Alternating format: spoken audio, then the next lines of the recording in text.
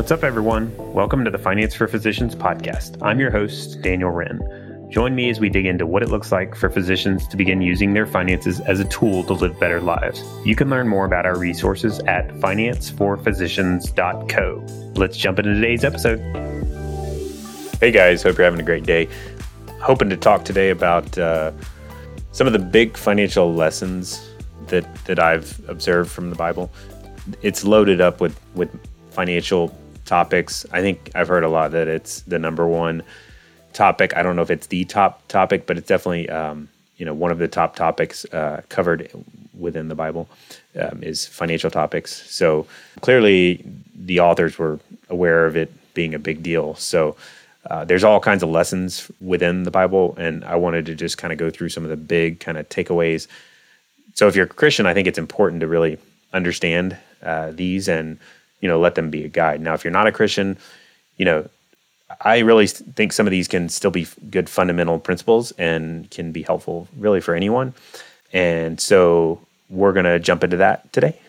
Okay, so the first big lesson or takeaway for me would be getting your priorities in order. And I think really a subpoint to that would be like money should not be first.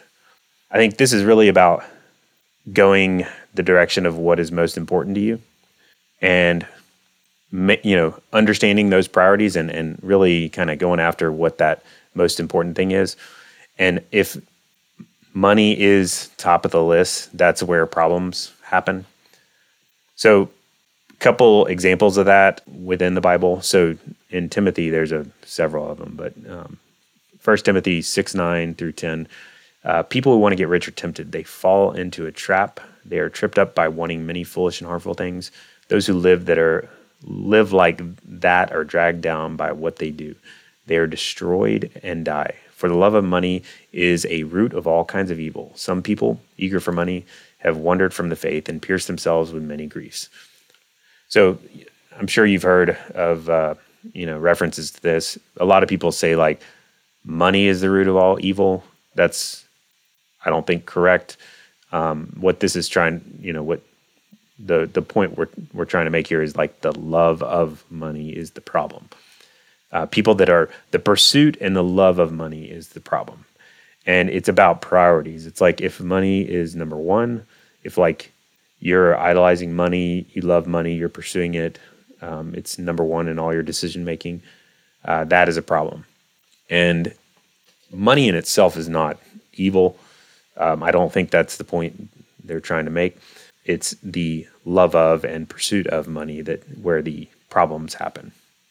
Also in Timothy, in same chapter 6, but 17 through 19. So 1 Timothy 6, 17 through 19. Command those who are rich in the present world not to be arrogant, nor put their hope in wealth, which is so uncertain, but to put their hope in God, who richly provides us with everything for our enjoyment. Command them to do good, to be rich in good deeds, and to be generous and willing to share. In this way, they will lay up treasures for themselves as a firm foundation for the coming age, so that they may take hold of the life that is truly life.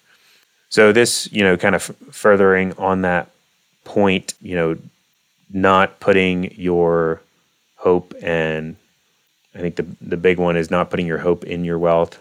That kind of goes back to the first point, and it's a love of or need for or desire for money and wealth. That's where the problems happen.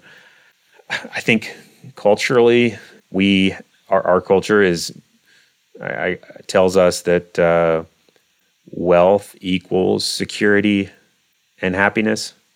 And I think what this verse is saying is kind of the opposite. Not that wealth equals sadness, but wealth in itself doesn't equal happiness. And it's not a good idea to put your hope in wealth. Wealth is, uncertain. It's not guaranteed. It's not eternal. It's temporary. And so it's much better to focus on doing good and being generous, I think is the takeaway. So when I think through this, I think about, okay, well, how am I managing some of the big decisions in life? And because most of the time, maybe you're not like idolizing money, and but what maybe it's a little too high of a priority. That's probably more common in life. I have that in my own life. That's, maybe money is taking a little bit too high of a seat there, and maybe you need to knock it down a peg or two and focus on really the important things in life. So when I think about, I think it's good to think about big decisions you've made or will be making, like, maybe having a child. Or having a child, I think, is a good example, because like that never helps your wealth, I guess. Children are always going to be more expensive than not children. And so that's a values decision. That's a what's most important to you decision completely. And it's a good, that's a good example of, making that what's most important a higher priority than what's going to make you wealthy. Or selecting your career. If you're selecting, say, a medical specialty strictly based on compensation, I think that's a kind of a little bit of a dicey direction. You're kind of moving that direction of, being tempted based on wealth in itself. And that can get you into trouble, because you end up in a career you hate, or maybe it's not the best fit, and you're doing it strictly for the money. And like I said, that's where the problems can happen. But there's all these big decisions. Maybe you're deciding on whether or not to buy a home. I think it's good to remind yourself, like, let's go back to the priorities here, like what's most important. And the Bible definitely reaffirms that. It's like money should not be the top priority in your decision making. And I think money, you got to be careful when money starts to become like the hope that you lean on. Okay, so some questions to ask, I think, to get you thinking even more about this. I would ask, what are you pursuing most in your life? Are you in a hot pursuit of like building wealth? And that's, all of us are I think it's a temptation. Or maybe it's material things. Like that's kind of, overlapping. It's like, are you in hot pursuit of wealth and or, material things or stuff? Or what is truly most important in your life? Like what is your motivation and drive? Another good thought, I think, is how does the way that you manage your time and your money reflect on what's most important to you? Because it's kind of difficult to like self-assess this kind of stuff a lot of times. It's like everybody tends to say like my family is most important, or whatever. But I think a better way sometimes to do that is to look at your calendar and your checkbook. That's a little bit more of a objective, I guess, way to assess that. And that'll give you a good idea of like what you're valuing, or, because your time and your money, that's going to tell you what's most important. Another good thought is, if you lost all of it, like if you gave all your money away or lost all of it, would you still be happy? I think if the answer is no, it's just something to think about. I mean, obviously it's going to be painful, but ideally I would like to be happy, even if I lost all of my resources and gave it all away. And then if you're making big decisions, like I was mentioning earlier, how does money fit into the priority list? So big takeaway number one is getting those priorities in order. And I think the risk or the temptation to avoid is letting money be the first or the driver. And, the Bible's teachings are that we should try to avoid that. And, you want to be, not try to avoid it, but you got to. Otherwise, it's going to cause, it has much more, serious wording there. Destroyed and die. I mean, it's very clear that if you love money, it's going to cause major problems. And so that's the situation to avoid. So the second big lesson is that I think it's very clear that God looks very highly upon giving.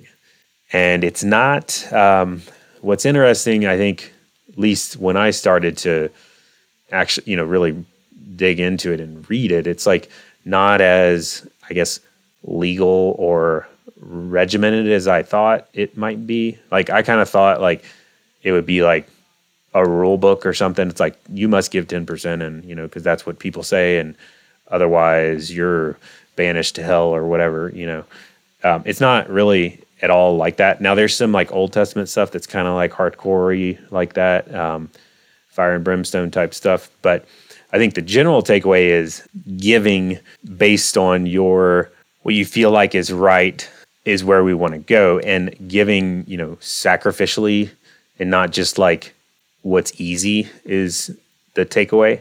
So a couple of verses here, there's all kinds of stuff in the Bible about this, but from Matthew, Jesus says, when people ask you for something, give it to them. When they want to borrow money, lend it to them.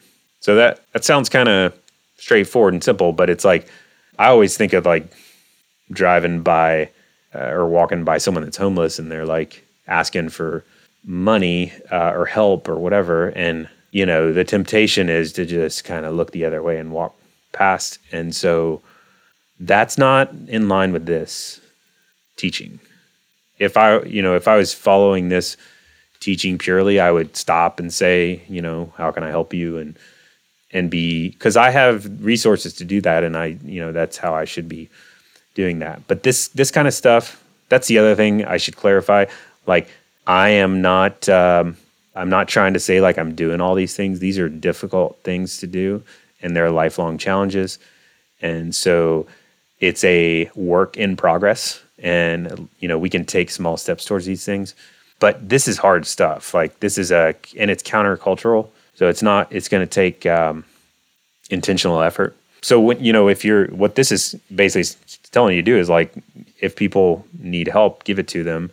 And so the temptation as you're walking by the person is like, they're going to spend it on drugs, or, that's what everybody tells themselves. But like, how do you know that? And then if you're really, really worried about that, then say, hey, I'll buy you lunch or something like that. So another example from 2 Corinthians 9, 6-8. Remember this: whoever sows sparingly will also reap sparingly, and whoever sows generously will also reap generously. Each of you should give what you've decided in your heart to give, not reluctantly or under compulsion, for God loves a cheerful giver, and God is able to bless you abundantly, so that in all things at all times, having all that you need, you will abound in every good work. So that's talking about what I was hitting on before. It's like, it's not like super specific and rigid. It's more like give generously and be happy about it. Like, give what you feel drawn to give, and not because somebody else said so, or not because you heard me talk about it. Give because you feel like that's the right thing to do.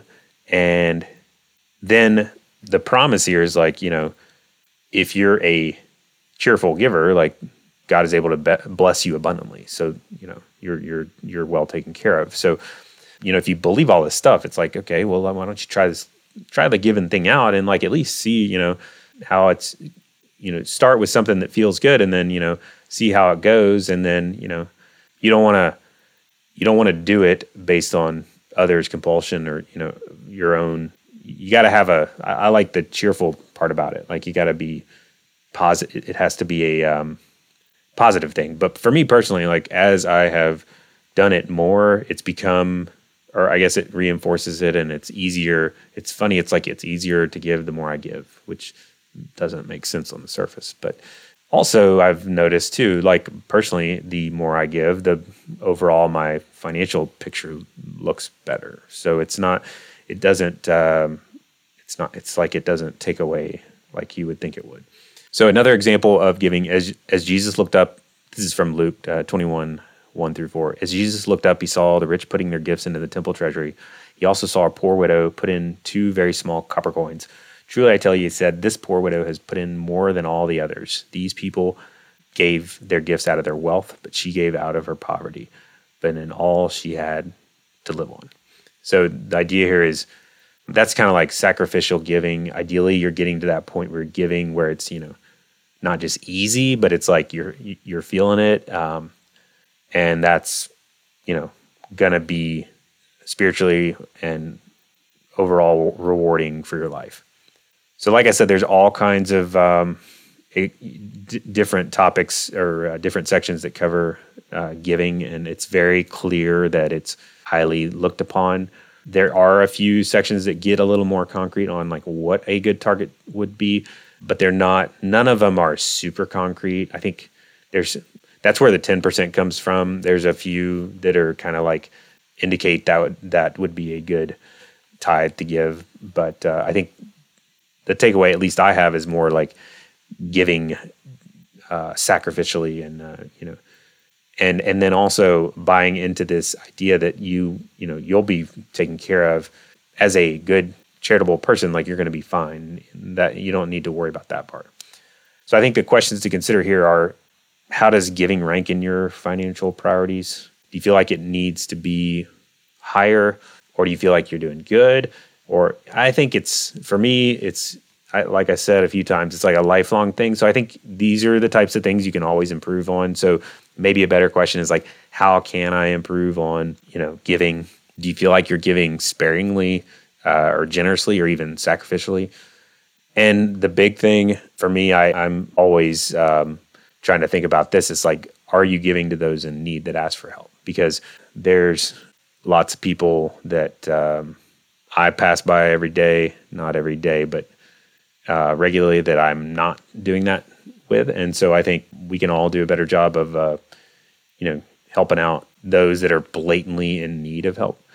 And I think that will be, at a minimum, tried out. I think that the other interesting thing about giving, it's one of the few things in the Bible that has like a promise associated with it. It's like, what is the verse? I'm sorry, not a promise, but like a test. It's like, okay, here it is. So Malachi 3:10 through 12. So I'm not going to read the whole thing, but basically God is like, test me in this, which is that's not how he rolls. But in this example, it's like, bring your gifts and tithes, and, I'm going to hook you up. Is basically like, it's like, you give, I'll take care of you, is the gist of it. And he's like, test me, I'll show you. And so I think that's a good, if you're a Christian and you buy into all this, it's like, well, at minimum, just give it a shot and like, have a little faith and try it on for a little bit. And it's, based on this, you're going to be rewarded. So the third big lesson, so first one is getting those priorities in order and making sure money's not first. Second one is God looks highly upon giving. And then third big one is making a plan to give and save and pay off debt and even pay taxes first. So Proverbs 21:5, the plans of the diligent lead to profit as surely as haste leads to poverty. Another one in Luke 14:28, suppose one of you wants to build a tower, will he not first sit down and estimate the cost to see if he has enough money to complete it? Proverbs 15:22, plans fail for lack of counsel, but with many advisors they succeed. And then another one from Proverbs 14:15, the naive believes everything, but sensible man considers his steps. So along those lines, like when you're planning, it's good to have outside opinions and then and get counsel. And I'm a financial planner, so I'm in a lot of cases the counsel, but like it doesn't have to be a financial planner. It can be a trusted friend and that kind of thing. And then as you're navigating all this planning and life stuff, don't be naive. Be kind of like cautiously, have a healthy skepticism is what I'm trying to say. It's good to kind of ask the questions because you just don't know all. You don't want to be too naive. And so when you're a couple other examples of so having a plan is good. I think the first verse I mentioned makes that clear, and the first two verses. And then having some help along the way, getting counsel is important, and not being too naive. But on top of that, so there's multiple other verses that talk about saving and paying off debts. It doesn't ever, I'm not aware of like examples that say like don't have debt. But it's very clear that the message is work to pay off debt. It's bad to dodge debt. Now, if you have debt, it's something you want to get rid of and pay it off.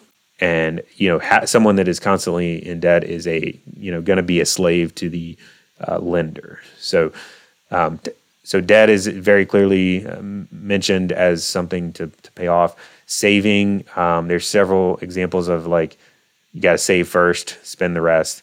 And then taxes even are mentioned, you got to pay taxes. But I think the takeaway I have, it's I don't see, it doesn't, it basically, it's it discourages material focus and encourages giving, saving, paying off debt, paying taxes first, and making a plan for those things to happen first before you start to, take care of yourself. And so I think that's the big takeaway. And those are the hardest things to do. And they all require kind of some intentionality, which is what a plan is kind of making an effort to get those carved out first. Otherwise, you're going to tend to gravitate towards just spending what's left over, which is spending it all.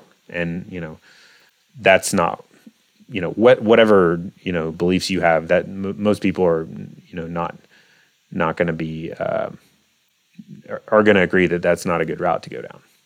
So quick recap. First takeaway, get those priorities in order. Make sure money is not first. Second one, charitable giving is very highly looked upon by God. Third is make that plan to give, save, pay off debt, pay taxes first before you start spending the rest. So hope this has been helpful. There's all kinds of, like I said, it's mentioned a ton of, 1,000+ times in the Bible, and there's all kinds of areas I'd be happy to dig into. I'm a financial guy, so I'm an amateur at this religious stuff. I'm just, doing the best I can with it to apply it to money, but I'm happy to dig into areas of this, especially if you're interested in that. But today, just wanted to kind of focus on those big takeaways, and hopefully you can get a nugget or two of inspiration. All right, we'll talk to you next time. As always, thank you so much for joining us today. If you found this valuable, please give us a review on iTunes and share with a friend. Also, check out our website at financeforphysicians.co for all sorts of additional content. See you next time. Finance for Physicians is not an investment, tax, legal, or financial advisor.